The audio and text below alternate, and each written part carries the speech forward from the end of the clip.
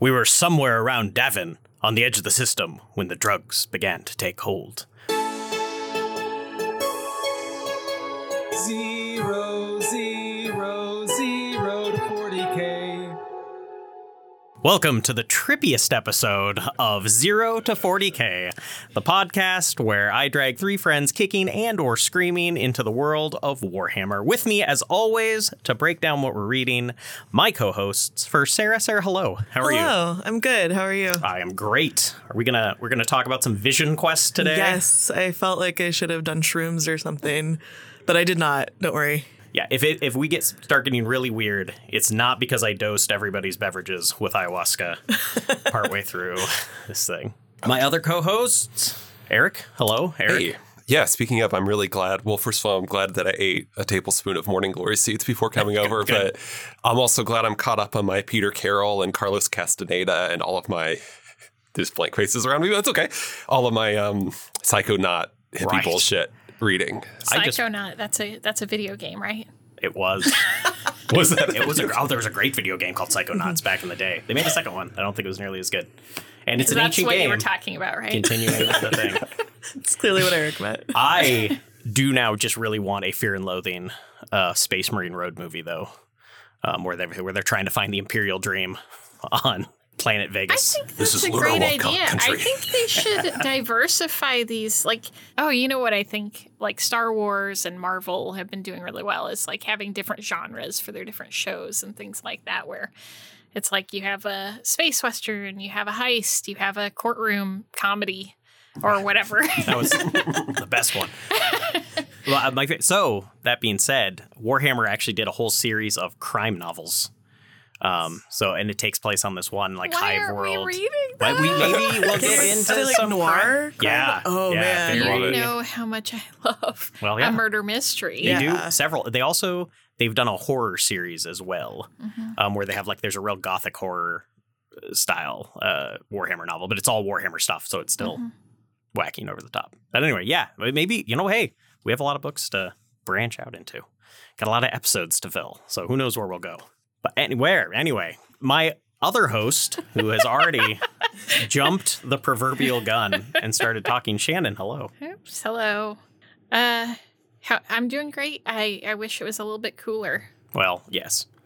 At time of recording, it's, I think, 1 million degrees. And I like heat. I'm kind of like a lizard. I need to leave the office sometimes to go just lay down on the concrete and get some heat going. Ooh.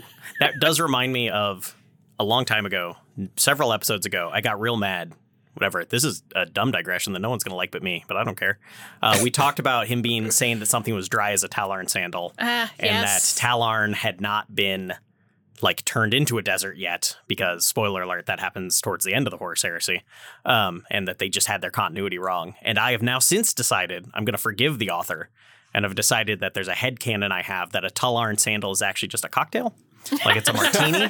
It's very dry. To be dry as a Talarn sandal, it's no vermouth.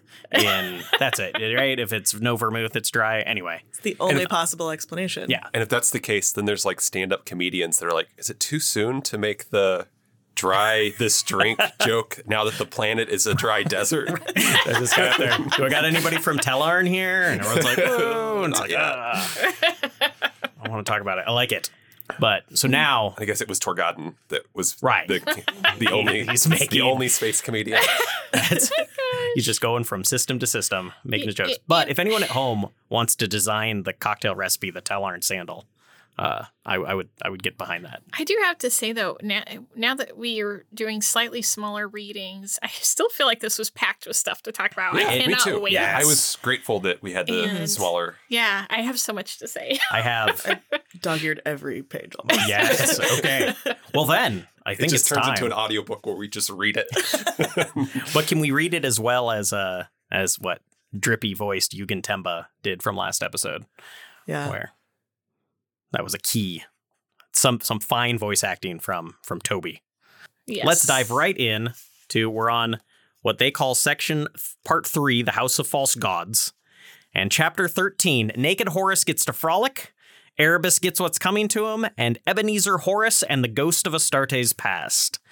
So, yeah, we dive in, And we're going to take a sharp turn from zombie fighting and whaling people to hilarious vision quest where naked Horus wakes up in just an idyllic field. The ghost of Astartes past didn't happen for another chapter. That happens right at the end of this chapter. Okay. But then we get the ghost of future too. Maybe that's what you're thinking of, like a chapter later. The future comes first. Future comes first. That is true. It is the thing. But Ghost of Astartes future doesn't roll off the chapter description as well. All right. I'm not following the Dickensian format properly, but it'll be okay. But Horus wakes up. He's nude. He's in an idyllic paradise, soft grass. They keep talking about how wonderful the sweet scent of grass and the crystal freshness of the air.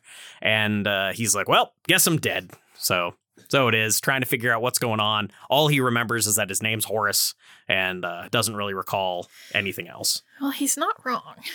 He's kind of dead. Well, sure. He is dying. Spoilers, as we will learn later. The first question I had, and so as he's wandering around this place and he's trying to get a grasp on where he is and what's happening and whether he's in heaven or hell or whatever, he starts to see like visions sort of behind what's going on of this like hellish industrial hellscape. I just use hellish and hellscape back to back, but whatever. That follows up. That will go nicely with the note I have in a second about some double wording in the same sentence. Oh, Graham.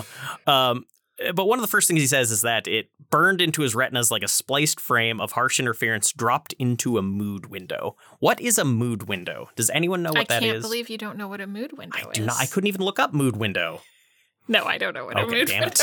I thought you had it down. It feels like the way Philip K. Dick would invent technology. That sounds like a Philip K. Dick like you can look through it and see people's moods or something like that, or you can view your own mood. I was imagining it like a mood board. Like a vision board on like a vision board. Yeah. He's gonna say yes to the dress. He's naked. Yeah. He needs a dress.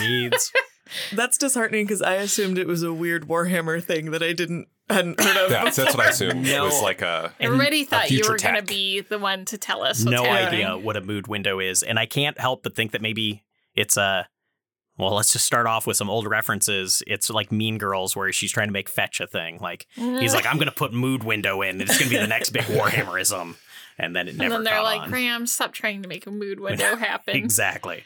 That or our British listeners, or plenty of, I'm sure, are like fucking dumb. Yeah. Yanks don't you know what a mood window is? It's like a windscreen. But he also does, and I'm going to get to it. I think Petronell has a line later, and I'm starting to see more and more of these. I'm just going to call them Grahamisms. Where I think he speaks, and maybe it's just that he's British, but like Horus put it from his mind and laughed, there might be no hell, but this feels like heaven right enough. And it's like those Matt Berry-esque lines, like, you're a bunch of handsome fellows and no mistake. And he just he peppers this book with these phrases. And I don't know if it's just because he's British or if that's just how Graham McNeil talks. Yeah. You said you've met him, right? Yeah, but I mean, we didn't talk. Kind of, I wish everything. Hey, old boy. Yeah, game star. Make no mistake. Matt Berry-isms are not just... He's doing a bit that I feel like old British actors did. Yeah, but... Like, what's his name from I, Claudius? Blessed. Brian Blessed? Yes, right? Brian Blessed from... Yeah. Yes, and we can tie in. Brian Blessed has done a number of voice acting for Warhammer fantasy novels. Not for the Warhammer 40K, but he plays Gotrek the dwarf in a lot of Warhammer novels. So he does. I mean, I feel like Matt Berry is doing a Brian Blessed impression all the time. Yes, when we watched I, Claudius, if I looked away from the TV, I thought for a moment that Matt Berry had inexplicably appeared in this show. Yeah. I have a question, and I don't know if this is too early to get to it, but the wolves. So he sees some wolves, or like that's when things start to kind of turn. Yes. And the moon, and he's like, wolves, moon, Lupercal. Are the wolves Magnus? That was my assumption. That's what I assume. Cool, because it says him and the his wolf, like cronies, I think. His little warlocks are in their little circle, being like, we're going to get into the vision I couldn't tell. At first, I thought that was supposed to be Erebus because he was going to get it, like, he was going to inception him. Right. Yeah. He was going to inception him. And the voice he was doing for the wolf kind of sounded like Erebus. Gotcha. So I was a little confused. I assume the wolves are Magnus and Sejanus is Erebus. That's what I assumed as well. Because he says at the first time he sees the wolves, who are you? Asked the closest wolf. Horus blinked rapidly as its image fizzled like static, and he saw curves of armor and a single staring cyclopean eye. Oh, right. So that's why and Erebus comes in Sejanus's form. Because he says he's going to look like somebody. Like a friend. I think the voice just threw me off. Yeah. But that did lead me to one of my notes that Magnus Wolf, because I was like, oh, the Magnus Wolf. And it's like, Magnus Wolf would be a great name for like a Swedish action hero. Oh, yeah. And then I discovered that Magnus Wolf is not an uncommon Swedish name. Oh. And if you just look up Yes. Magnus Wolf, you get a bunch of people. They're not even like action stars. They're like bankers. And actually, and no offense to everyone whose image popped up when I looked up Magnus Wolf, you're probably very nice Swedish people, but they don't look like Mads Mikkelsen badasses. If we could get the Magnus Wolf audience, though, then maybe we would double our audience. When tens more of listeners. All the Magnus Wolfs of Sweden are Googling themselves, and it's like, what the fuck is this episode of a podcast talking about me? And it's like, here you go. But anyway, that's a great name. So, yes, we're getting a little ahead of ourselves. He's wandering around this alternatingly idyllic and horrifying place, and this pack of wolves starts running around asking, who are you? Who are you? And he's like, it's very trippy. I want to see this scene. This is like the beginning of Severance, but in a woodland instead of in an office, like a conference room. You guys, but with it changing. Oh no! I meant whenever they wake up on the table and they're like, "Who are you? Who are you?" Don't they say who are you? Yeah, they have that like entry exam kind of thing. Yeah. But I also like that. So Magnus, and I don't know, maybe it's a limitation of magic or whatever, but he's like, I'm going to help this Horus guy out. And I'm just going to come and just appear as a wolf and just shout, who are you at you over and over again. And not something like your Horus Lupercal War Master or whatever. Hey, they're tricking you. Right. Yeah. This next guy's going to show up and he's a piece of shit. So don't listen to him. Give him some actionable information. Right. I'm frustrated that they can talk at all because they do it's hard for me to not have a good guy team and a bad guy team. I think they're all bad guys or neutral at best. But I'm trying to distinguish. Yeah.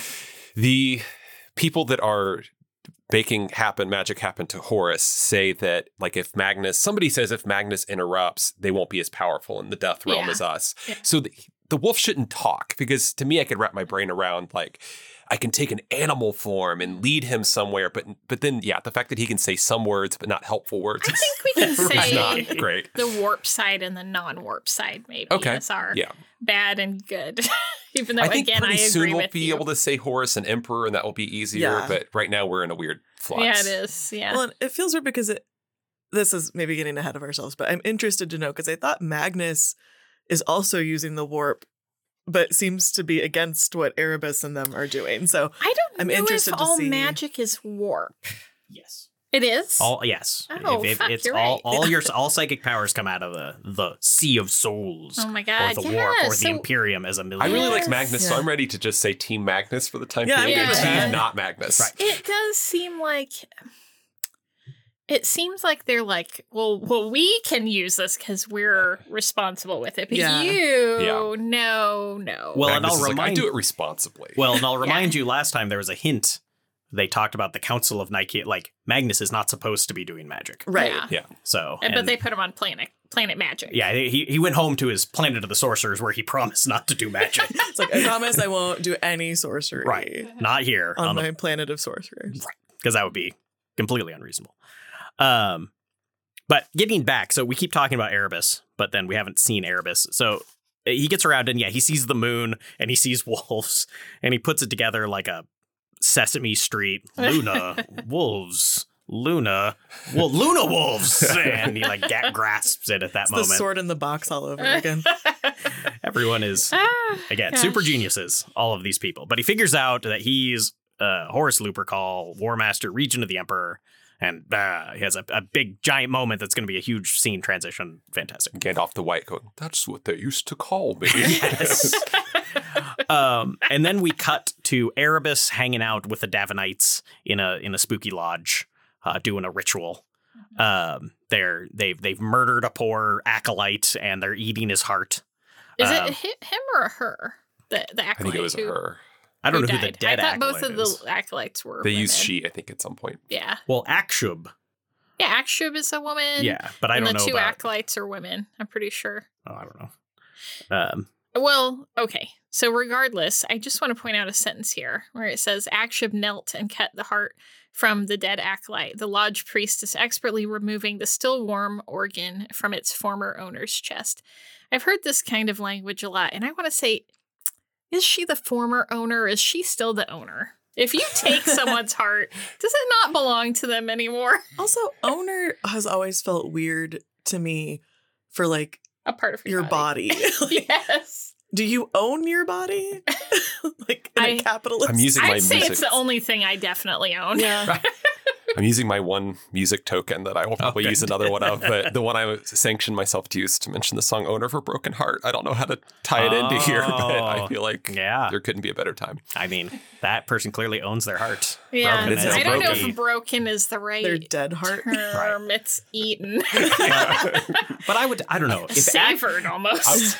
I'm going to like tonight stubbornly refer to eating as breaking my food. Well, I'm breaking they this do fast. You break your Yeah, fast. you break your. Well, Oh, I guess shit. you break your fast. Yeah. well, okay, so So let's... that part, though, I just want to say that felt very Dosh Colleen. The whole passing around a heart and eating it, and Very what? Dosh Colleen. I'm glad it's usually like I'm the one that doesn't get these Like references. all the old Khaleesi's. Oh, Game of Thrones. Gotcha. Yeah, Okay. okay, yes. I Yeah. didn't know that's what it was called. Yeah, Oh, okay. Those are the old women. yeah, Where the women whose calls have died have to go. right. And then they eat, wait, she had to eat a horse heart at some She point. had to eat a horse heart when she was pregnant, Yeah. and then they said your baby would be the stallion that mounts the world. Ugh. Spoiler alert, didn't happen. Speaking of animals, really quick, and the eating of the heart, what does it mean? The last sentence of this first paragraph, like that betrayal had been offered unto the architect of fate. I think that means I have the this acolyte's line, heart. This bloody feast to the blood god, and the Yes. unlovely coupling of the doomed acolyte with a diseased swine. Yeah. What is that? I mean, I It's think the we got a first Black episode Mirror. of Black yeah. Mirror. That's what I meant. Yeah. So we're starting to see more. They've only hinted at it at this point that there's 4 chaos gods. Well, I was Um, actually and going each of to the chaos ask gods you, have their are own these thing. all Architect of Fate, Blood God, Dark Prince, Lord of Decay? Yes. That really feels like you're leading up to introducing one person. Like the You know. MC. Yeah, at like the, maybe You know him and you love him. the diseased swine. like I'm imagining then like Tim Curry from Legend comes out after you do that. But also, did this poor acolyte have to Acolyte. have sex with a Yeah. sick pig before Yeah. they cut her heart out? So was Yeah. that the betrayal or cutting the No, heart the out? betrayal was the killing the acolyte. And I don't know how the acolyte. Apparently, you have this acolyte, and they learn all these rituals, and they're like, "So what's the last part of the ritual?" It's like, don't worry about it. It's like I think Scientology. she's You have to done level that. up. I was going to before say they- the same We thing. see You haven't her- reached the level where you get to know the end of the ritual yet, Oh but my you're going to know God. real soon. Wow. And like the other acolyte is like, "Oh, I'm so glad I got I to be know. the person who learns what Like, the ritual is." I don't understand how you ever get acolytes if they see this. Like as soon as this happens, I'm mentally preparing to leave.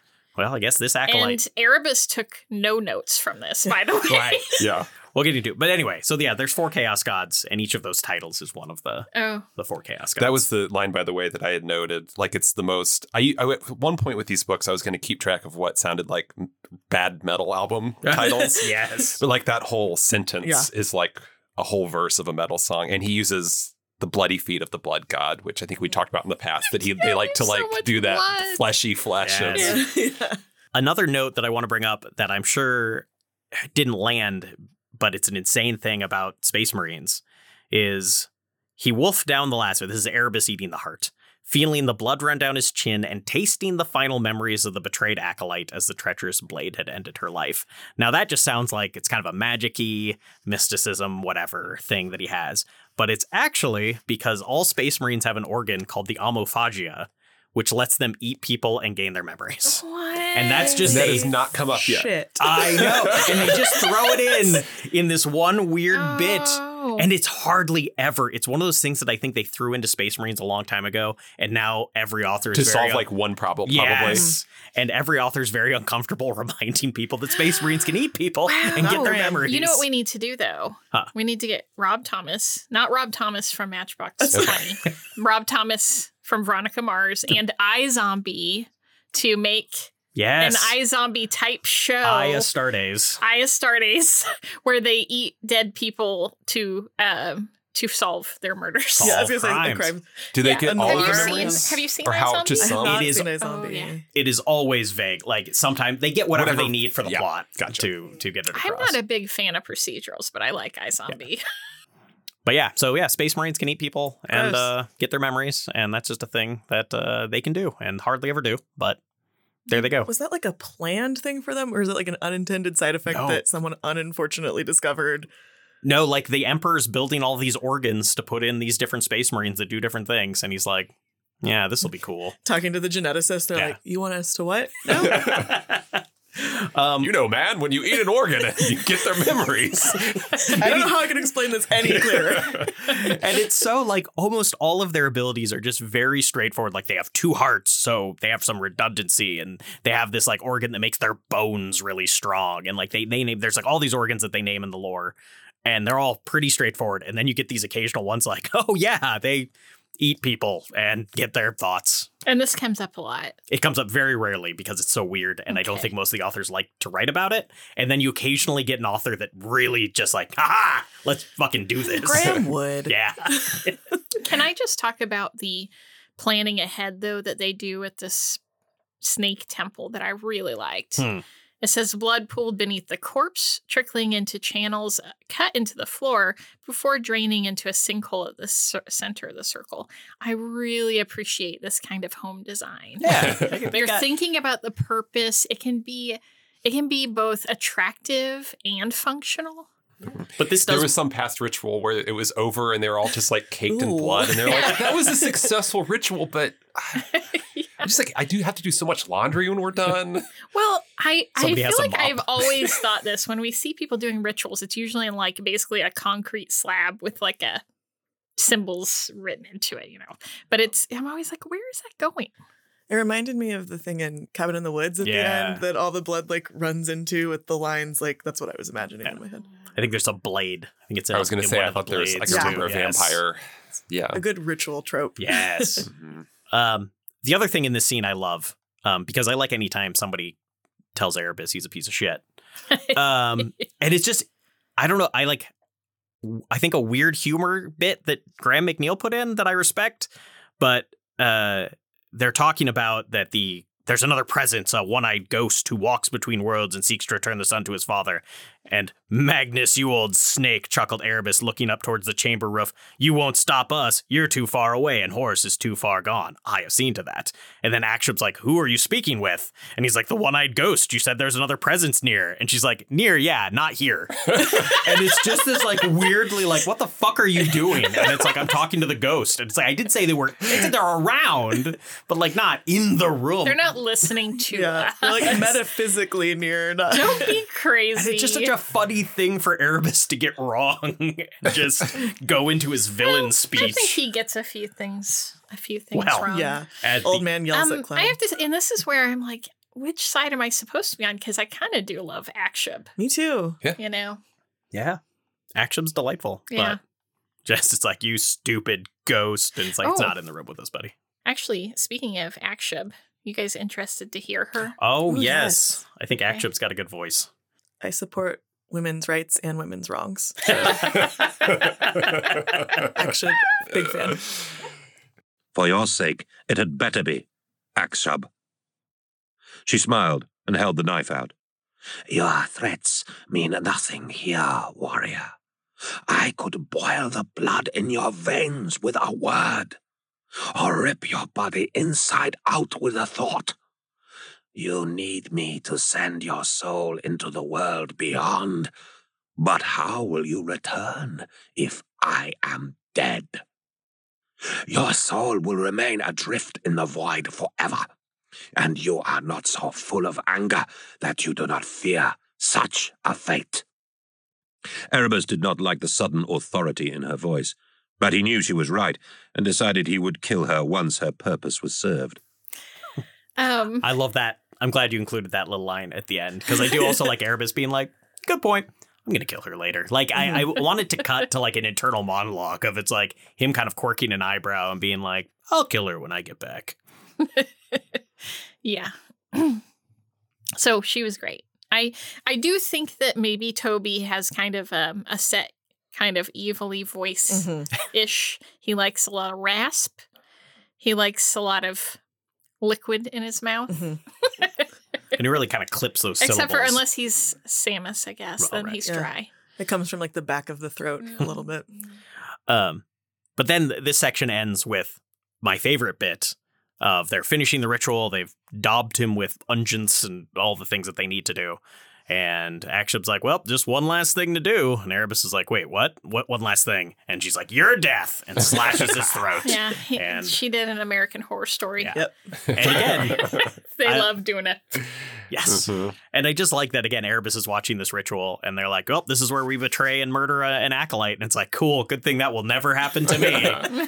Everything's fine. I love it says he's suddenly suspicious right before Like, it. here's what I want to know. If the betrayal is part of it, does that mean they can't know ahead of time? And what if you secretly do know? Will it just not work? They're like...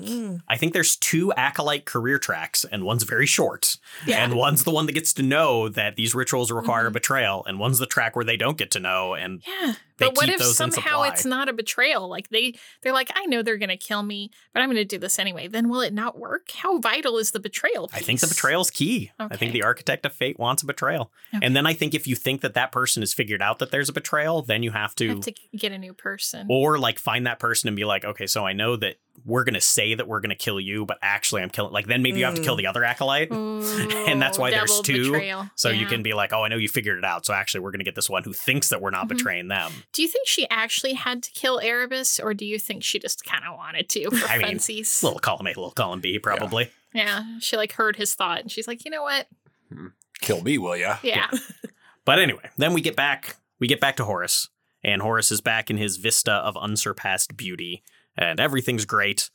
So right there at the beginning, whenever they say, you know, Hastur's back, and they describe him as being beautiful, but Horus is kind of like quickly like, well, Loken says he's the most beautiful person, so no homo. Right. That really does. I mean, it seemed like it was like aggressively like, I can't call Hastur Sejanus the most beautiful person, but people are saying.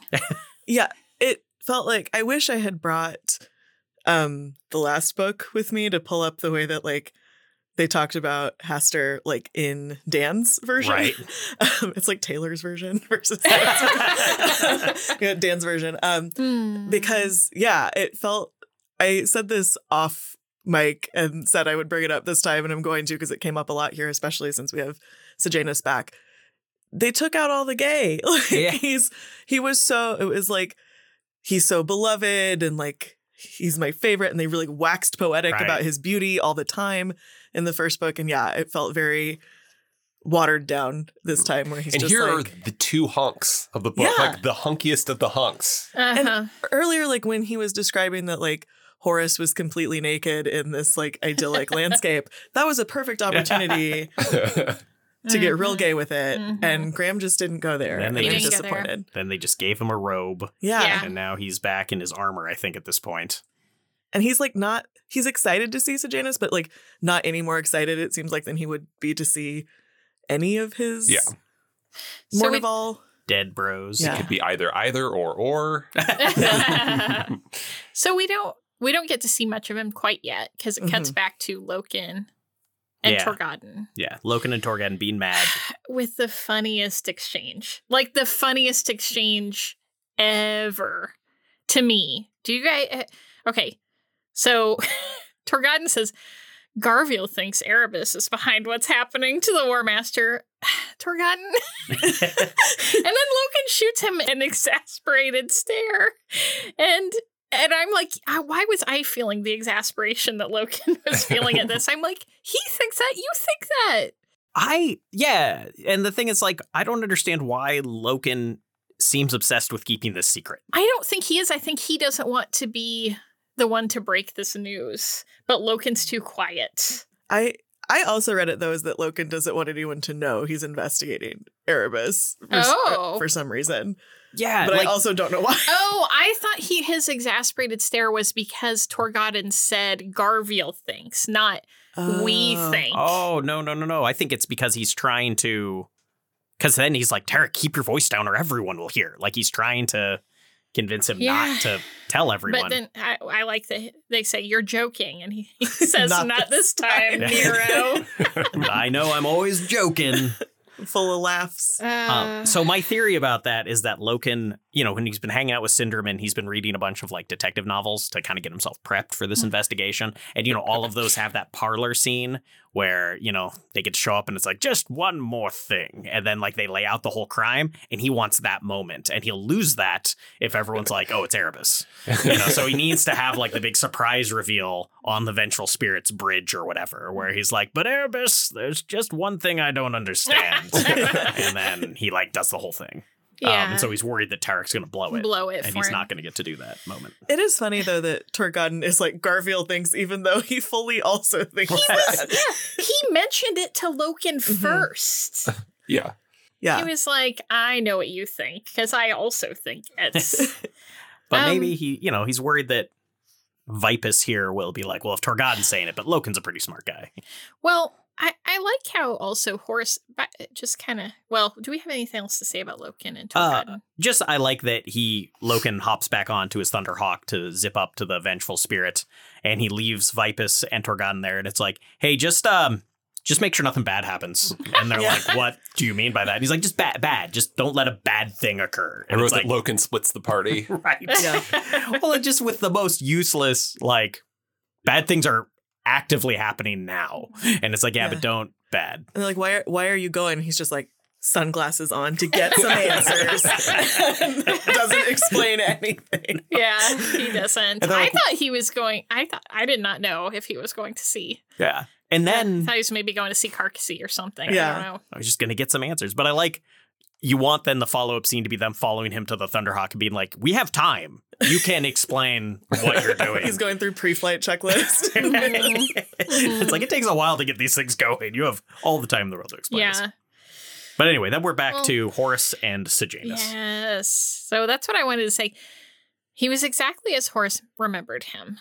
Perfect in every detail. The noble face, wide-set eyes, and firm, straight nose that could be a mirror for the War Master himself. So he describes how perfect this man looks and be like, who he reminds me of? This guy, pointing thumbs at himself is what I'm doing right now. But I just feel like these guys are so full of themselves. Yeah. And no one more so than Horus, who almost becomes aware of that. So close. So close. I marked that too. He was like, oh, you were almost there. Yeah. We also have another one of these Grahamisms. You're a sight for sore eyes, my boy. Just all of these that he loves. Just so much of Horus being in love with himself in this whole vision quest. Oh, yeah. This is let's see. You're a man of strength and ambition, and they know there is no other being in the galaxy powerful enough or worthy enough to do what must be done. So that's fake Sejanus. And then Horus is thinking to himself, despite his satisfaction at being so described, Horus did not like what he was hearing. And it's like, you almost, you're getting pretty close to realizing. I mean, and flattery gets you absolutely everywhere with Horus. Oh. Yeah. Everywhere. We got into it before that Erebus, they seem to be trying to present Erebus as this master manipulator, but it is the easiest job Yeah. in the world. Like, You just be like, well, I mean, you're so awesome, and this guy talked shit on you. So, like, because you're awesome, I'm behind you 100% if you want to go fuck this guy up. and he's like, yeah, you're right. Yeah. And normally I wouldn't tell you, but I just love you so much. So yeah, it's just shameless how, and Erebus is like laying it on thick and it's like working perfectly. Like, I wanted to just say my favorite exchange that made me laugh the hardest was, so Sejanus, fake Sejanus says, like, he'll be here soon. And that's not the first time I've heard that recently, said Horus. From where else have you heard it? Demanded Sejanus. A wolf said it to me, said Horus. I don't know why it made me laugh so hard. no, I made that note too. And I love that he's like, I know it sounds ridiculous. It's like, you're in a Vision Quest dead world where you're talking to your dead kid, you know, like, but a wolf talking to me, that's bizarre. Yeah. Graham does something in this section that I was really happy that he did. He sets up a trope that happens in a lot of TV and just media in general, where Horus is like, where are we? What's going on? Sejanus is like, soon you shall have the answers you seek, or whatever. And then Horus is like, no, tell me right now where we are. He actually does it. And it's like, that never happens. Yeah. So it's like, you are doing a bunch of bullshit and I do not approve. But yeah, so Sejanus lays it out that they're in the warp, that none of this is real, that they've got to go to this gateway because his body's on Davin dying, and Sejanus has got to work with him to figure out what to do so he can get back to it. He also says, and I have a weird amount to say on this subject, but he's like, come on, that gateway is our only way out, cried Sejanus, heading toward the light. As a great man once said, towering genius disdains the beaten path. It seeks regions hitherto unexplored. You're quoting me back to myself, said Horus as the wind blew in howling gusts. Why not? Your words will be quoted for centuries to come. That is an Abraham Lincoln quote. That is from a speech Abraham Lincoln gave. Wow. So I don't know. Horace straight cribbing from. Yeah, and it's not like a super famous speech. It was like one before Lincoln was like really into politics a bunch. He was at like a young man symposium kind of thing. How did you know this? I looked it up because I'm like, that quote cannot just be one that he pulled out of nowhere. Like, Graham McNeil didn't just write this quote. Wow. Because it's weird. So, but in Graham McNeil's defense, the quote, and he's, I think, being cutesy with it, is the speech goes on to talk about how much you have to be scared of people with too much ambition because they're going to try to take power, and that we have to have a governmental system that will allow people to be like, whoa, friendo. You can be president, but you don't get to be king or whatever, you know, like that sort of thing. Like, we have to have a system where people aren't going to be content just being a congressman or just being president. They're going to want to be more powerful than that. And we have to have a system where the people have the power to say, nah, you don't get to be that cool. So I think Graham McNeil was doing something cutesy with it. But I also like the implication that, like, whenever Horus goes into meetings, he has like a little note card in his hand. And he's like, well, you know, towering genius disdains the beaten path. He's got quotes.com up. He just saw that. Slates. He saw that on somebody's Instagram feed. The Imperial, yeah. Their mood window. Oh, that's what a yeah. mood window is. It's just like nice font quotes that are usually misattributed. Like, Horus is going to be the, what's his name? Samuel Clemens, Mark Twain. Of like, I couldn't come up with Mark Twain. But like, he's going to be that, where like every quote anybody has that's cool, they just attribute it to Horus. Okay. Yeah. But on to chapter 14. Never go full Jesus. Sherlokin accomplishes nothing, and Horus comes eye to eye, wink, with the truth. Yeah, we have. So we get into him getting to visit. Well, I don't know if you guys all put this together, but Horus visits Warhammer 40,000 in this chapter. So that's the thing. He is now going to the world of Warhammer 40,000 and seeing the grim, dark awfulness of the current setting of Warhammer. That Erebus is like, this is what'll happen on our current course, which includes you fucking everything up. So they're doing a very Greek tragedy cutesy. Yeah, he's definitely a Oedipus. Yes. But that we're seeing, he's on this world that is filled with people praying to the emperor. And it's just like this entire like over the top awful shrine world, and there's people with bloodied feet, pilgrims walking in things, and like angel creatures with trumpets saying prayers and plucking people out of crowds. And yeah, there was some official who was human only from the waist up. Yeah, but was like a steampunk half robot. Yeah, mounted on like that sounded very grotesque. Yes, it's very Warhammer is what it is. So he's seeing all these horrible things, and he's being convinced by not Sejanus that, you know, everything. This is the Emperor's plan, is to make himself ascend as a god. And of course, the thing that gets to him the most is he sees a bunch of statues around the statue of the Emperor, and there are a bunch of his brothers, but there's no Horus statue, and that makes him he's got FOMO more than anything else. Right. Yeah, it's like religion aside, about it. He left me and out. I wonder if Sarah has this on their list too. I have a specific sentence. Do you want to? It might be the same one. So I had the sentence where he said, the crowds flowed around him as he listened, and Horus saw that once again no one paid him the slightest bit of attention. Not since Horus had parted from his father and brothers had he felt so isolated. Suddenly he felt the pain of being confronted with the scale of his own vanity and pride as he realized how much he thrived on the adoration of those around him. And it seems like he's realizing... He was just about Yeah, he's about to have this self-realization of, my vanity's so, out of bloated, like I require constant attention and adoration. And instead of doing any self-reflection, he just starts beating the shit out of people in this vision and being like, he's not a god, about the Emperor. I did point out that he has a little, he mice and men someone to death, where he like shakes somebody because he's so mad at them, and then he like breaks their neck, and it's like, oops. He's like so close. Yeah. He almost saw. Yeah, none of his horror here seems to be at all about the weird rise of this emperor religion. His problem is that he's not a part of it, and he's not being worshipped in the way he feels he should be. Right. And so, yeah, I mean, Horus does straight up suck.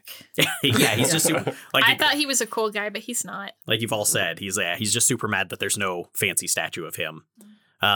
We also get the names of a number of his brothers, a number of which we've heard. You know, we've heard Guilliman, we've heard the Lion, we've heard the unfortunately named Ferrus Manus before. One that I did want to bring up is Corax. There is a Primarch named Corax. His name is Corvus Corax.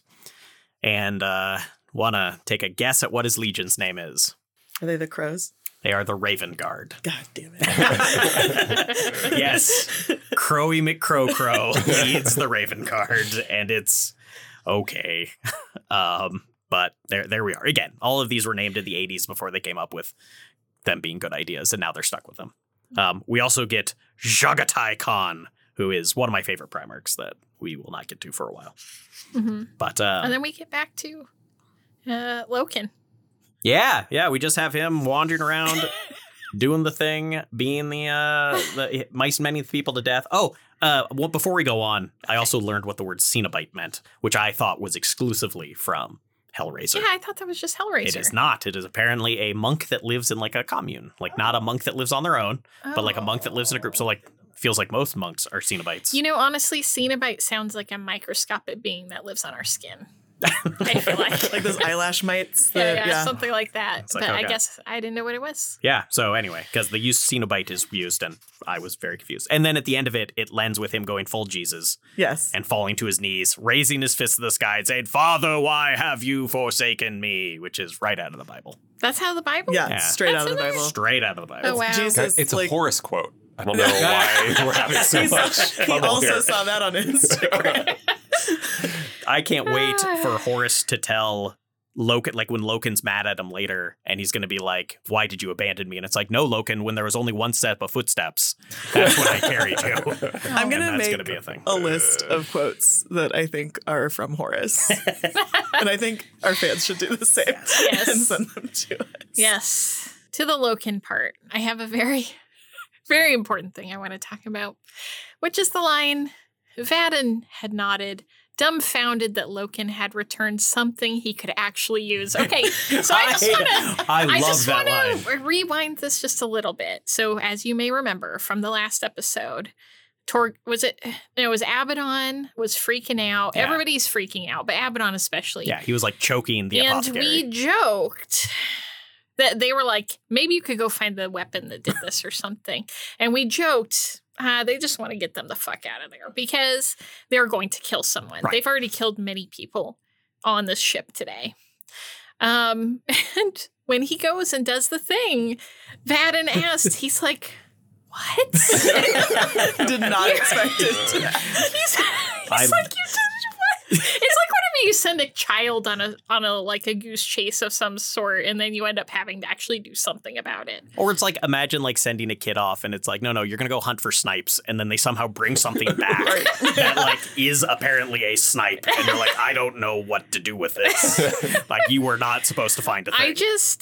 I really laughed at this part. But yeah, he did just send him on a wild goose chase to get him the fuck out of there. Yeah, well, I mean, again, Abaddon strangled him. Yeah. So I can see him being like, you know what? Fuck all y'all. And you need to get out of here. But also just the lack of belief that Logan was smart enough to do anything helpful. Well, yeah. Again, I'm starting to call him, as he's investigating, that he's now Sherlocking. Yeah. And he is really so trying. I'm excited to see what kind of science they can science with that. Well. I like how he like warns him not to cut himself with it. I don't know why that made me laugh too. It's like, now be very careful with this weapon that killed the War Master. I don't know if you know. He's like, I was just gonna juggle it. Maybe Vadin is well known for being clumsy, like Walter doesn't want me cutting things or shredding any cheese around here because I did cut off a chunk of my finger. I kind of patched it back on this week. You shouldn't be allowed around knives. That's the lesson to take away. Yeah. Then we get to he goes Cinderman. and chats with Cinderman. And says he hasn't moved. How long has it been? A while. Since they'd last spoken, bottles of water and discarded food packs lay scattered around the table, and the haggard Cinderman now sported a growth of fine white hair in his cheeks and chin. Those are not bottles of water. Those aren't water anymore. They were at one point. If he literally hasn't moved. Yeah. He's like a kid playing World of Warcraft like for hours. Yeah. He's surrounded by Doritos and Mountain Dew bars. Piss-filled Mountain Dew. I am disturbed that World of Warcraft is also my touch point for men filling up jugs of milk jugs with urine. But yeah, and then I like, there's a bit where Garviel said Cinderman without looking up, "You came back. Is the War Master dead?" And like, I don't know what tone he's trying to say it. Like, he's not even looking up. So it seems like he's just reading his book. He's like, "Sup, War Master dead yet?" No, and it's like, I don't think that's how I don't remember anything interesting about how that was said. Well, no. And then, because, he's upset that he doesn't know any facts. And it's like, well, why aren't you at least interested enough to look up from your book when the guy comes in? But, but anyway, then he wants to learn about, and we have a whole anthropology lesson about snakes. Yeah, but it feels very... I wonder how much of this is him improvising to make history seem more cool and exotic. Oh, and he always has exactly the book that he needs. It's like most of these myths were probably enacted, chanted, danced, or sung more often than not in a hypnotic or hallucinatory state or states. I feel like he's just making that up to make it seem cooler. Oh, I am confident that the person I want to play Cinderman is the guy from the History Channel Ancient Aliens series, where he's just sort of rambling about nonsense. Yeah. And he's like, snakes mean immortality. Moon represents birth and death, obviously.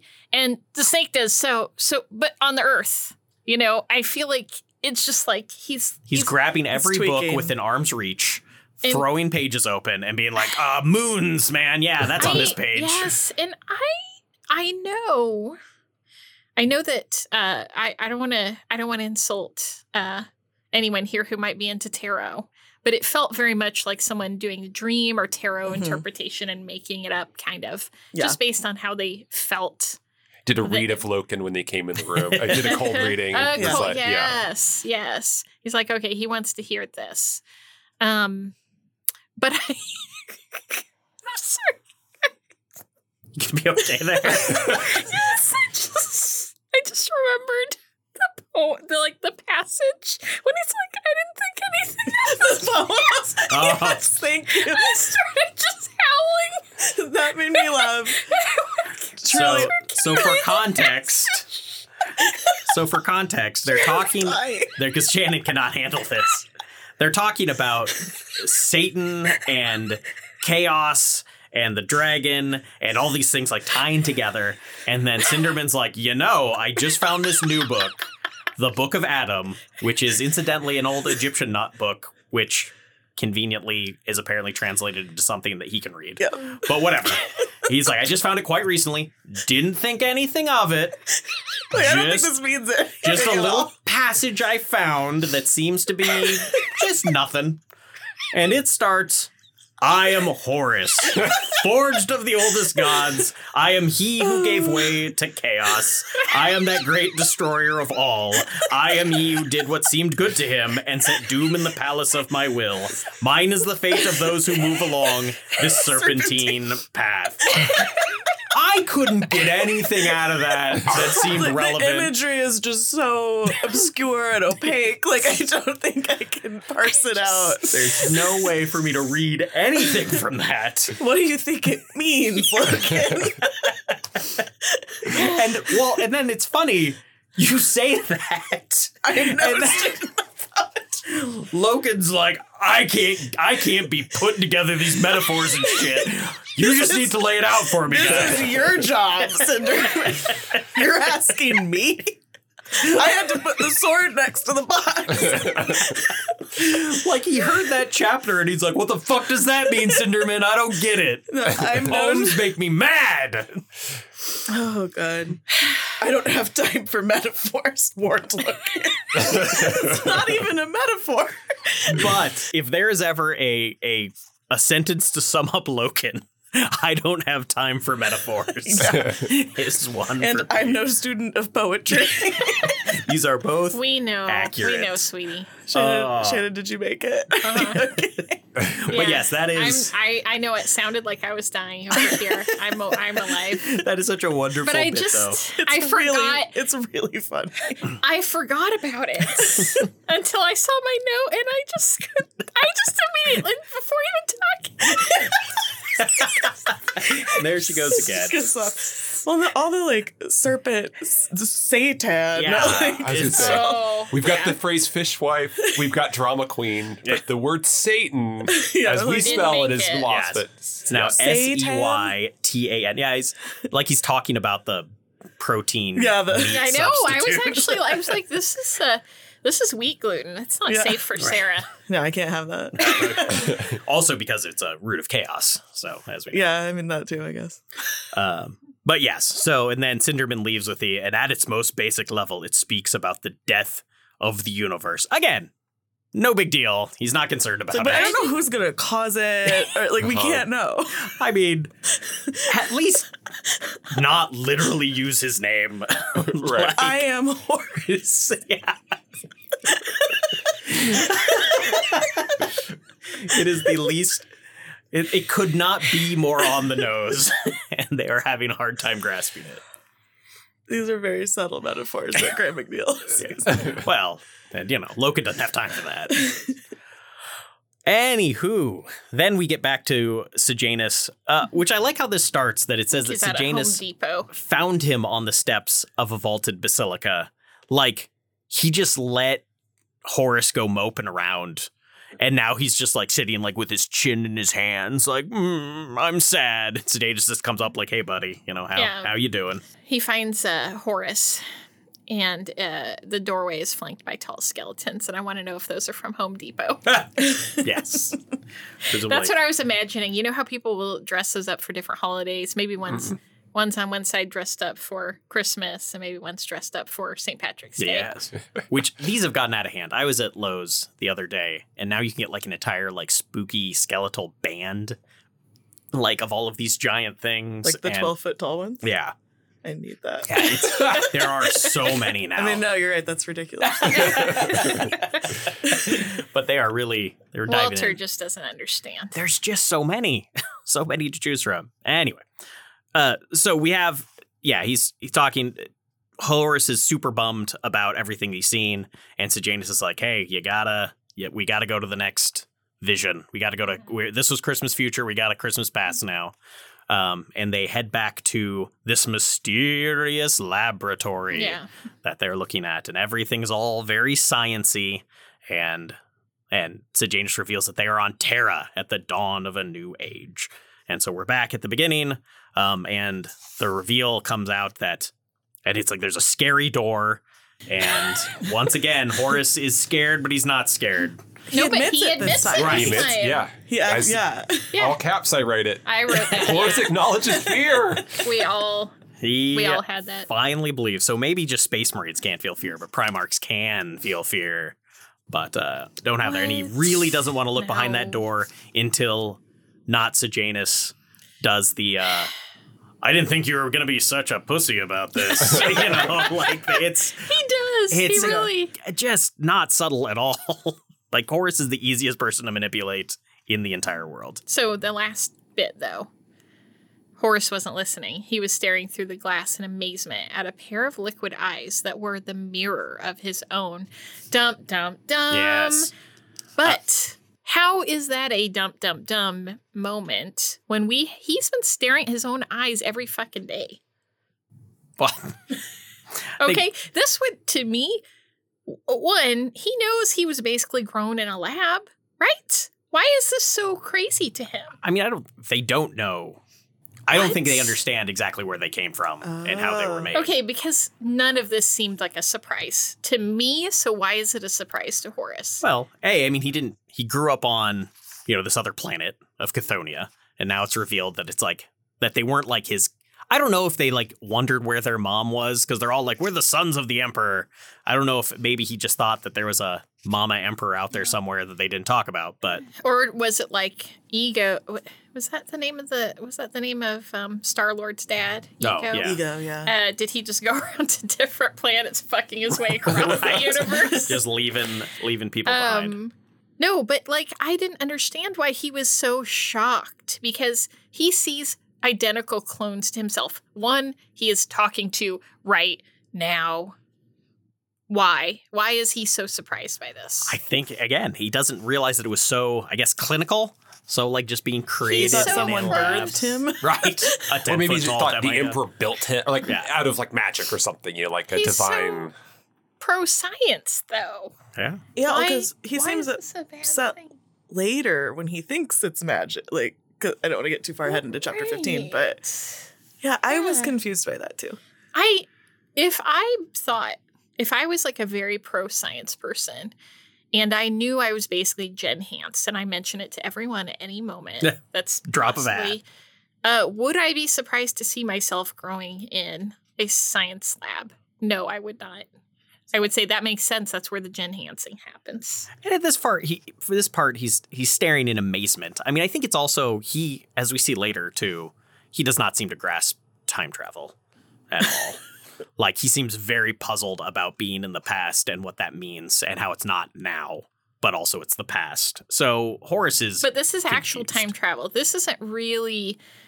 I mean, Sejanus isn't quite Jacob Marley here. Yeah, and I don't know. They're really there. It's hard to say whether it's a vision or whether it's a thing. But I mean, he interacts with stuff in there. Is Horace? Maybe this is next chapter, so I'll hold on to it. Well, we're about to go into the next chapter. So, chapter 15, Petronasi, or is it Carcanella? Keeler hosts a prayer beating, and Horace has a hard time grasping time travel. So, yeah, we had this your mileage may vary, dun dun dun moment. But then we get to what I want is just the spin-off show of Petronella and Carcassy hanging out, because I think those are actually the two characters that I want to see interact with each other the most. Coming up with a ship name for them is the most cursed thing you've ever done. Just I want to throw that out there first. Carcanella. I like Carcanella. Sounds like a hazelnut spread, but maybe with something disgusting in there. But Carcassy's he's running around the Vengeful Spirit, throwing his new sweet poems around. He wrote a bunch of angry poems about Space Marines murdering people. Which, if you all recall from last episode, half of this table is on board for. Yeah, if there's anything every single character, human, Astartes, whatever, has in common, it is their egos, their need to be flattered constantly. I feel like that's almost universal in the 30K. That's why I like Saul Tarvitz so much. We got to get back to my boy Saul, because he's just like, man, I just want to be a really good sergeant. Just want to be this cool guy, does my job real well. I don't have to be weird like Lucius and Eidolon and all these other assholes. So. Yeah. Yeah, so this is where I wrote, are Petronella and Carcassy finally going to get together? God, I would hope so. I've been thinking that since we met her. I'm like, she would be perfect. They're the same level of like wanting to change history with their art. They both are very full of themselves. Yeah. I think they would be a good match. Yeah, except for she's blitzed out of her mind and he introduces himself. And she's like, I know that name. You write poems. And he's like, and she's like, shitty ones. And he's like, oh. Yeah. Like, he's just so. Well, and here's something that I want to mention. And this is a note that's in the positive about Carcassy, is he hasn't said anything about her figure or anything like sexual about her, which is a first. I don't know. Big first. I don't. I did not know that was possible. It's like, apparently, if you're drinking like 4 bottles of booze, Carcassy's like, this person, she's on my level. I'm okay with her. So, but yeah, she just blitzed, and then she's explaining about how she became the documentarist for Horace, and that they're going to sit down and tell a little story, and she is going to blow his mind. Because she tells him the whole story of what Horace revealed. And that she's just but destroyed why? by it. If you're a journalist who has the scoop of the century, the millennium, the whatever, Right. Why would you immediately blab it to another person in your profession? I mean, she's drunk as hell. And it was shattering. I mean, it's not like after she got the story, she's not like, oh, I'm going to break this big story. And more like everything in my world is a lie. Yeah. I also liked his joking name for what her memoir will be, called Vengeful Spirits of the Vengeful Spirit. And I like that both Dan and Graham are like, let's spirit and vengeful spirit. There's puns to be had. Yes. Let's make sure we do this. I, of course, am a diligent reader and remember, but for everyone who's listening who may be forgotten, what does she know that's so shocking? Oh, and that's best. The Primarchs fight. Yeah. Oh, it's okay. Hilariously I mean, I knew that. Like, Yeah. I can't imagine how such a mind-blowing revelation could have slid off of you when it's so shocking. It's been so well hidden until now. Yes. Right. They all thought that they didn't have emotions. Right. You can't get a Primarch upset. They're perfect in every way. Yes, as we see all the time. Yeah. You never see them make rash decisions or anything like that. The other thing I like, and maybe, I mean, they just have good PR people, but like we've seen mostly the pretty cool Primarchs at this point. We've seen Horace, who's, I'm a cool guy. And we've seen Sanguinius, this gorgeous angel boy. We've seen Dorn, who's, pretty, he's stalwart and good. A number of these Primarchs are psychopaths. Yeah. Like you will learn later as you meet them. I can't imagine how it's like, oh, some of these people are just lunatics. And how people can have this vision that all these Primarchs are these like perfect people that would never fight or anything. So where does Crowboy fall on that spectrum? Crowboy's a pretty cool guy. Okay. Crowboy's a pretty cool guy. But I think the one that we talked earlier, Conrad Kurz, the Night Haunter, he is a straight up lunatic. So don't see how people can be like, oh yeah, that guy's pretty all right. So anyway, and then we'll get to Angron more later, you'll be shocked, Angry. So again, good names. But we get done. Petronella's telling Carcassy the whole story.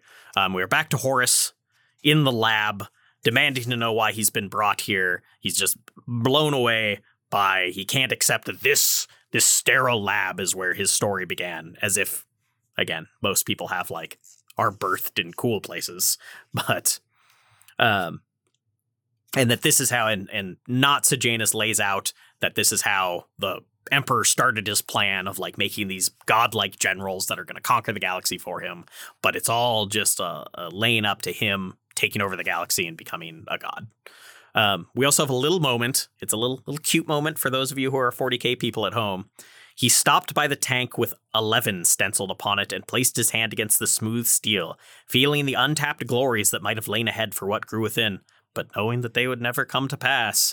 That's a little cutesy reference that ever since the beginning, there's been 2 legions that have a mysterious past that they never reveal what happens to them. And they're the 2nd and 11th.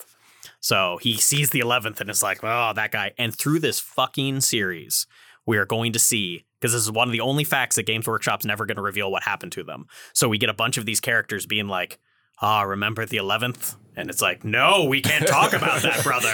And it's like, oh, you're right. We won't talk about it. And it's like, sons of bitches. And they do this a bunch. That is very strange. This is the first one of these cutesy, oh, should we talk about them? Oh, we're not going to talk about them, but we're going to talk about them and wink at you a bunch. Do you think they actually have an idea of what happened to them, or is it purely a device to get people? Yeah, I think at this point they can't, they are firmly aware that anything they make up will not pay off well. Yeah. So they just we can't. Yeah. But we're going to dance around it a ton. Germ is never going to finish those books. Right. It's like any ending will be disappointing. Or how the Cylons definitely had a plan in Battlestar Galactica. Oh, wait, no, they didn't. And then I like that. So Natsa Janus is explaining to him that it wasn't just a coincidence that all the different Primarchs were scattered across the galaxy and landed on their separate planets. And he was talking about what do you think it's just by coincidence that you all landed on cradles of humanity and all these things? And he's like, what are you suggesting? He's like, I'm suggesting nothing. I'm telling you what happened. And I like Horus being like, maybe I'm being stupid. I don't know. So explain what you mean in plain words. And I just like him getting real fed up, much like father, like son. He doesn't have time for metaphor. He's no student of poetry. He cannot grasp these things. But then we cut away to Keeler, who we haven't seen in a long time. Right. And Keeler is enjoying her short hair, which I like that they point out that she's really, she runs her fingers through her hair and really likes how it feels short. It does feel good to have short hair. Good for her. And she's hanging out with, Titus Cassar, who, of course, is one of the princeps of the Dies Irae. So... And that he is, of course, super into this cult of the Emperor, but is really happy that Keeler has shown up to sort of take over for him. So, but that he's pleased that Keeler is a better speaker than he is, and she's going to go tell everybody that has time to listen to about the God Emperor and everything. But then a couple of army soldiers show up, and they're just real dicks because they're like, we know you've been all talking about the Emperor, and really you should be talking about Horus, and we're seeing the split on this thing, and they just start kicking the shit out of poor Cassar. And they do kind of a line like that.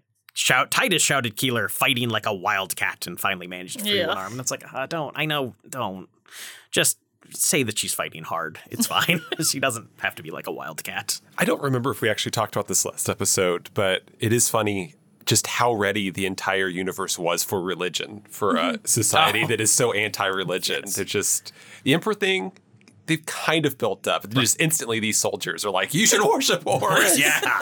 He's dying. It's a thing. Like the drop, anything happens. I feel like one of the premises of this entire series of books is that people crave religion. Right. Yeah. It's really weird because they seem to have the authors or the studio seems to have a very pro-atheist agenda. And then they're like, but then that was my impression. Yeah. Now I'm thinking that maybe not. I don't know that they do. Would you consider that? We talked about in the first book, there was that baby's first atheist sermon. I think they do. That's where I got the impression, at least. I always get the vibe that the Warhammer 40K universe, despite being full of gods, is actually a very kind of atheist-y setting. Maybe they're showing the evils of because worship and deities. Yeah, and they're all gods in kind of like the Greeks. They're not gods like a god that created the universe and everything. They're like these entities that showed up and are super powerful, and people worship them because they can give you power, but they're not It's like some Cthulhu shit, like the old ones. Yeah, you don't have a moral obligation to worship these entities. People just do for power, and that they're all corrupting and terrible in their own way, sort of thing. So she's going to get murdered. Yeah, everything's going, and they call her an emperor-loving witch, which is okay. We have slang already. Yeah. We didn't have religion 6 weeks ago, and now we've got slang for religious people. Yeah, and superstition and everything just back with a vengeance. But then Torgodden shows up and just immediately beats the shit out of a bunch of soldiers because, what are they going to do? He's a space marine.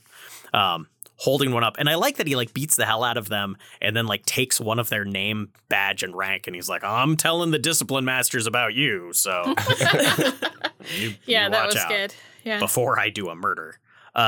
He also has one of my favorite bits in here where he's just super jokesy in this one. And I do love it where that, she's doing the cute, like, I guess they didn't like the pictures I was taking. He's like, everyone's a critic, huh? And you're like, da, da, da, da. And then they're like, I've been asked to take you back to the vengeful spirit. You have? Why? Does it matter, asked Torgodon? You're coming back with me. You can at least tell me who wants me back, can't you? No, it's top secret. Really? No, not really. It's Cairo Cinderman. Yeah, classic Torg. Classic Torgodon. Just being fun. And she's like all mad at him. It's like, oh, are you at the beck and call of the iterators now? And he's like, it's a favor. I don't know. Like, let's get back. Let's get on the ship. I'm doing a thing. So, and he fetches her to bring her back to the vengeful spirit. And presumably that will pay off later. But we get back to not Sejanus telling Horus about the Primarchs and how the big reveal and the thing that's, I think, more important is that he claims that the Emperor dealt with the gods of the warp, and that's where he got the power to make the Primarchs. I mean, he can literally see him making the Primarchs here with science. Well, but that he's claiming that part of that was tricking. Is that true? The gods. Yes. Like later on, you find out that he has. I mean, this is spoilers for way later in this series, but what Erebus is not entirely lying about what is going on here. Yeah. So are they actually there? Is this actually the golden, what do they call him? The golden something. Golden. Oh, when they see the Emperor? Mm-hmm. See, yeah. Is that actually the Emperor? I mean, that's the Emperor shows up. But it is the Emperor. Yeah. It's not like a vision of the Emperor. Well, that's the question. They leave it real vague. It's like, is this just a vision? But then he murders a bunch of people in it. And so it's like, did that happen? And if it did happen and the Emperor shows up and sees, like, does the Emperor not remember the time Horus showed up in his lab? Like right before this happened? Well, that's what I want to know. That makes it seem like it's not a real thing.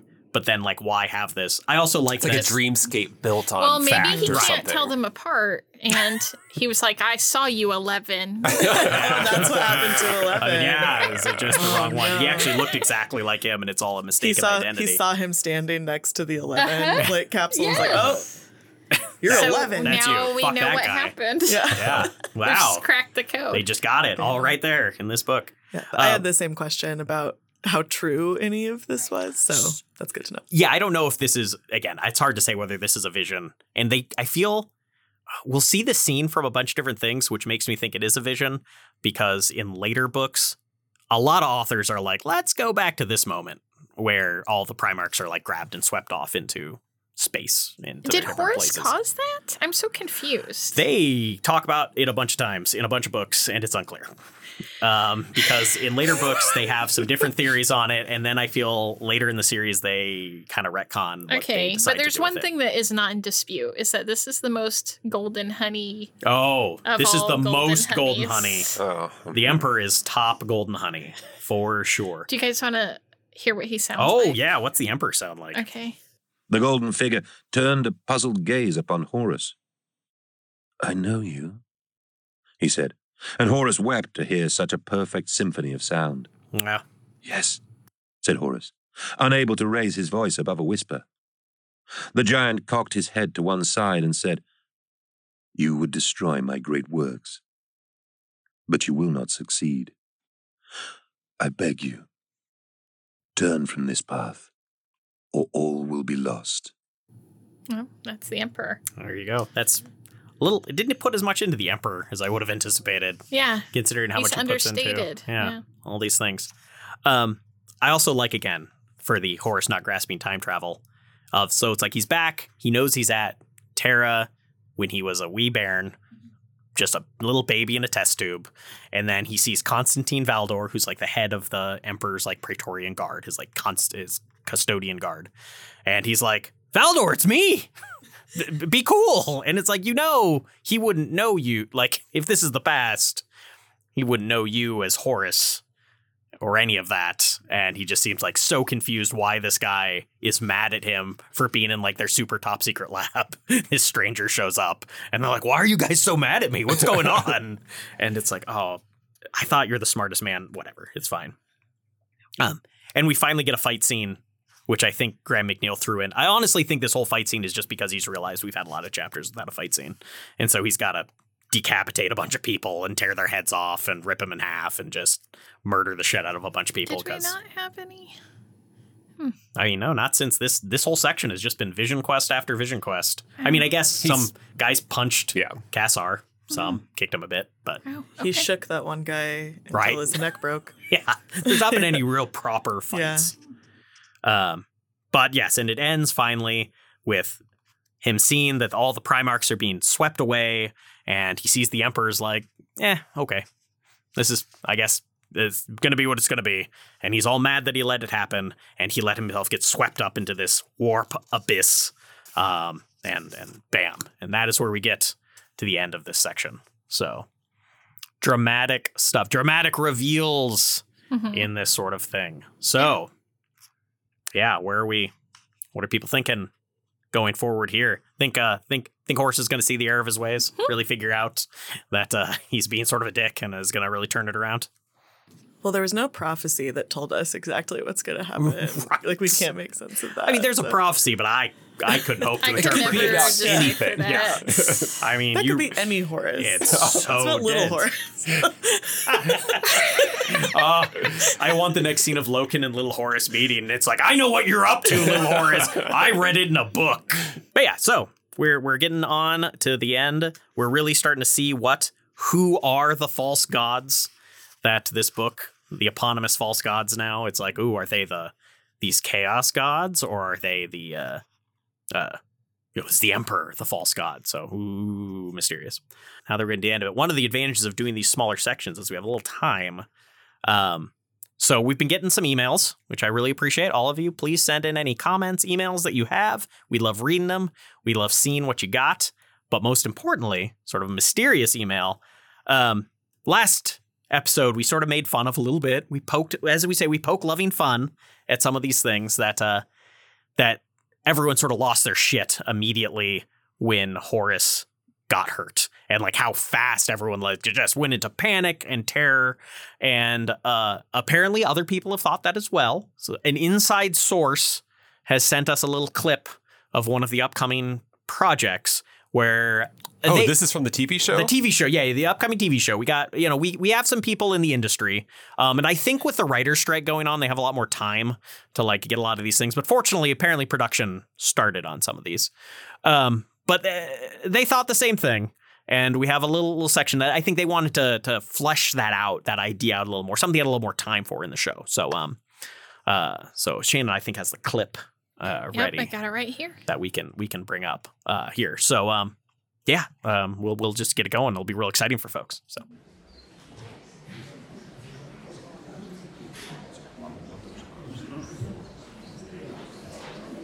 Sons, gather unto me, and I shall lay out my plan wherein we will utterly crush our foes. Unfortunately, Loken and Torgodden can't join us today as they are doing an escape room together, which Loken says will, quote, blow this whole thing wide open, unquote. Whatever that means. Anyways, Abaddon, is the spear tip ready? Aye, my lord. We are prepared to bring death to any who oppose you. Ha! I admire your choler. Little Horus, are your squads prepared? Of course, my Primarch. Just give the command. Excellent, excellent. Now, let me just move my wine glass here and I'll explain the... Oh, damn it, I spilled my wine. Lord, your wine! He spilled the wine! My sons, it's just spilled wine. Really, I'm all right. He spilled his wine! What will we do? All is lost! Sons, look, I have a towel here. I'm cleaning it up. Everything will be all right. Is it all okay now, Father? Yes, my son, yes. Now, let's get back to the plan. Abaddon, you will attack here with the... Oh, that hurts by the throne. Don't you hate it when you hit your funny bone? It's just the worst. He hurt his funny bone! Father is dying! The This is the worst thing that's ever happened to anybody. For fuck's sake, sons, I'm well. I'm uninjured. I just hit my elbow. Shh. Now, Abaddon, little Horus, who are my brave little Astartes? Who are my best brave little soldiers? We are. Yes, you are. Now tell me what's wrong. Whenever you hurt yourself, we just get so. What is the word, little Horus? Yeah, what is the thing when you get really nervous about something bad happening? You there, Cinderman, you're the iterator. What is that feeling? I believe you're referring to fear, sir. No, not that one. We're not built for it. It's the one where your heart beats super fast and you breathe hard and you get all shaky. Anger. Is it anger? I get that one all the time. No, not quite. It's like that, but it's when you want to get away from the thing. Fear. You're describing fear. Silly mortal, we Astrades don't know not fear. No, this must be some new emotion. It's like being sad, but also being angry. That's fear. Yes, angry sad, we will call it. So, Father, when you hurt yourself, you were just overwhelmed with this feeling of anger sad. Fear. Oh, my sons, your feelings of angry sad are touching, but there's nothing to angry sad but angry sad itself. I assure you I will live to fight 1,000 more battles. Now let us get back to the plan. Back at the table here. Oh, damn it, who left their bolter here? Abaddon? He stubbed his toe. Everything's ruined forever.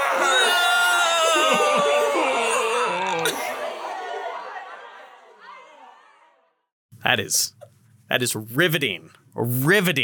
I every little clip I hear, I was initially a little worried about whether the series would be in good hands, but I'm confident now. I'm excited because I don't know, as we know from our references, I don't know modern actors all that well. I'm really curious to know who these thespians are behind these voices. I don't recognize any of them. Yeah, maybe they're getting some lesser known people. But I really respect that. It makes me Yeah. happy whenever studios do that. yeah, the pathos though is clear in these sort of things. Could really feel the emotion coming through. It held through, yes, and the writing is The angry sad. just top notch. Yeah. Top notch. I love all of that. So, but yeah, that sort of wraps us up here for this episode. So we just read through chapter 16.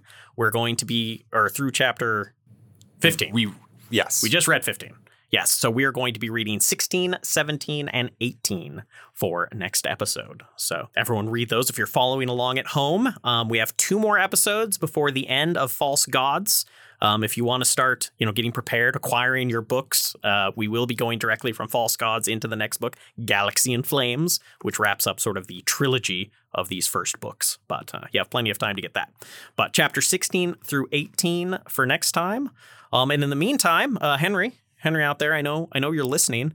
I don't suppose you know anyone in the industry looking for a hypothetical group of talented voice actors to do any projects that you may have a hand in. But if so, we may have a lead on some people that are very talented. After the SAG strike, of course. Yes. Obviously, they would be wanting to get in on that. So anyway, let us know. And thank you for listening to. Thank you for listening to our plugs, which we're going to do first. Henry, stick around for just 3 more minutes. Seamless connection. This is the best. Eric, what you got for us? Okay, so EricStrangefellow.com, Eric with a K. I'll just go through that. But I also wanted to say the other night I was looking for something totally unrelated to Warhammer. That sounds like I'm being cute, but I really was totally unrelated. I found this blacksmith on Etsy, and I was looking at like some fantasy helmets and stuff that they make. And as I was going through like Lord of the Rings and Game of Thrones helms, I suddenly started finding Warhammer helms. So I wouldn't give a plug to the Dragon Workshop on Etsy. I want a Warhammer helmet. You can have one for like $200. Well, just immediately writing that down. I am going to it right now on the internet. Yes. And I assume it's metal. It could be like a polymer or something, but it looks to be. There's a Custodes helm. So it's like one of the first things. That was actually, I pat myself on the back moment because I was flipping through and it doesn't necessarily, if you look at that, it doesn't look like any of the illustrations I've seen like on the book. And I was like, Custodes, is that a Warhammer thing? Let me dig in a little deeper. Look at you recognizing that fake Latin. I'm no longer at 0. I don't know how high I am. So many Ks. Oh, we need to do a recalibration. Yeah, of like where folks at with Ks. Anyway, this is all cool stuff. So I recommend that too. Sarah. I have a website. There's nothing new on it, but you can go there if you want. I'll also just plug our social media that Shannon has been doing a great job of running, and people should send us memes, art, jokes about these books. We'll put it up there. Yeah, we got to get those memes. We went real hard I'll put those up. into I'll put memes. those up today. I just forgot we had them We today. lost our mind the other evening in our Discord just making chat. stupid memes. And he mostly For means Warhammer. just us. I mean, Sarah participated as well. Yeah. But Did you make any? Nah, I don't know memes. I don't know for memes.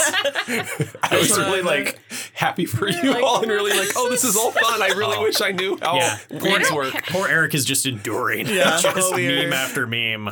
I mean, most literally, this is how bad I am. I think 90% of the meme formats you put up, I was like, I've never seen that format before. Like, I will point out these You've are invented these formats famous as far as I know. These are very, we'll post some. Plug for imageflip.com.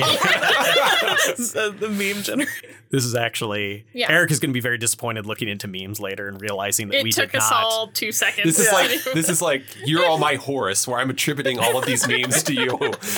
We had to use the chaos to do that. It's amazing you found all these cool clips from shows and stuff to pull this from just so fast. So it's amazing. As someone who's not real on board with social media, if you were to tell me that social media was created by chaos deities hidden in some kind of evil hellscape, I'd be like, yeah, that is where Facebook That does sound right. I don't think that's terrifically far off. Obviously, Tabletop Game and Hobby in Overland Park area, and you're interested in nerd stuff. We have Warhammer, but we have lots beyond Warhammer. We do Dungeons & Dragons and board games and other role-playing games and all this cool stuff. Yeah, I love it. Also, just because I've been obsessed with it, many of you out there in listener land will be familiar with Chuck Tingle. Chuck Tingle is famous for writing some very bizarre, weird books. Now we're just watching what we're just plugging whatever. Plugging whatever we want. We're just whatever we're into. We're into talented artists. But he has written a couple of very clever. There's a reason why horror Eric books. is laughing so hard. There's a divide. For the record, I love Chuck Tingle titles, but the book of Chuck's that I read was really difficult for me to get through. He was in a book club where they had to read the Harry Potter one, and that's the Harriet Porter. Scarred him. 2 of the characters are motorcycles. I can't follow you down that road. A motorcycle can't be a character now. Okay. Exactly. That's how I felt reading the whole thing. I'm like, am I wrong? Am I so reductive of you? Yes, I know. But Chuck has written a pair of like quote unquote serious horror novels. And I just read Straight, and there's another one called Camp Damascus. And Straight I can recommend unreservedly. And it Camp does Damascus, sound really good. From someone who's before said that Chuck Tingle's the worst author he's ever read, Straight sounds really good. This is very good. And then the other one I'll read, and I will probably recommend that as well. Anyway, that's all I got. Can I say something about our social media? Yes. And your store, kind of? Ooh. You mentioned last time that people have been coming in and saying nice things about the show to you. They have been. I'll just say that social media, I mean, I don't get to hear those things. Yeah. So if you have something nice to say, I'll just pander or whatever and say, please put it on Instagram and I'll look at it every 3 weeks. Yeah. Voice. Please. I'll make type the little face on there if that's what it takes. So yeah, folks at home, I love people coming in and telling me how great it is, but I have 3 co-hosts that don't get to hear that directly. They get to hear it from me, which isn't as satisfying. So You don't have to be clever. Shoot us Just say, an I email. liked it okay. Yeah. And I'll be like, oh, you liked it okay. Yeah, if you shoot us an email, we can read it. put it up on the thing. Anyway, great. All right. Now for realsies. That's all I got. Thank you for listening to 0 to 40K. Walter knew Warhammer real well, so he seized every opportunity to tell anyone he could about the books, but no one ever gave them a second look. So he thought, hey, I'll start a podcast. And he gathered around him together at last 3 friends willing to jump into the fray and go from 0 to 40K. 0 to 40K was created by our War Master, Walter Stewart. Production by Administrator Shannon Tierney. Music by Eric Stringfellow. Special thanks to Sarah Fecky. Check out everything we're up to at 0240k.com.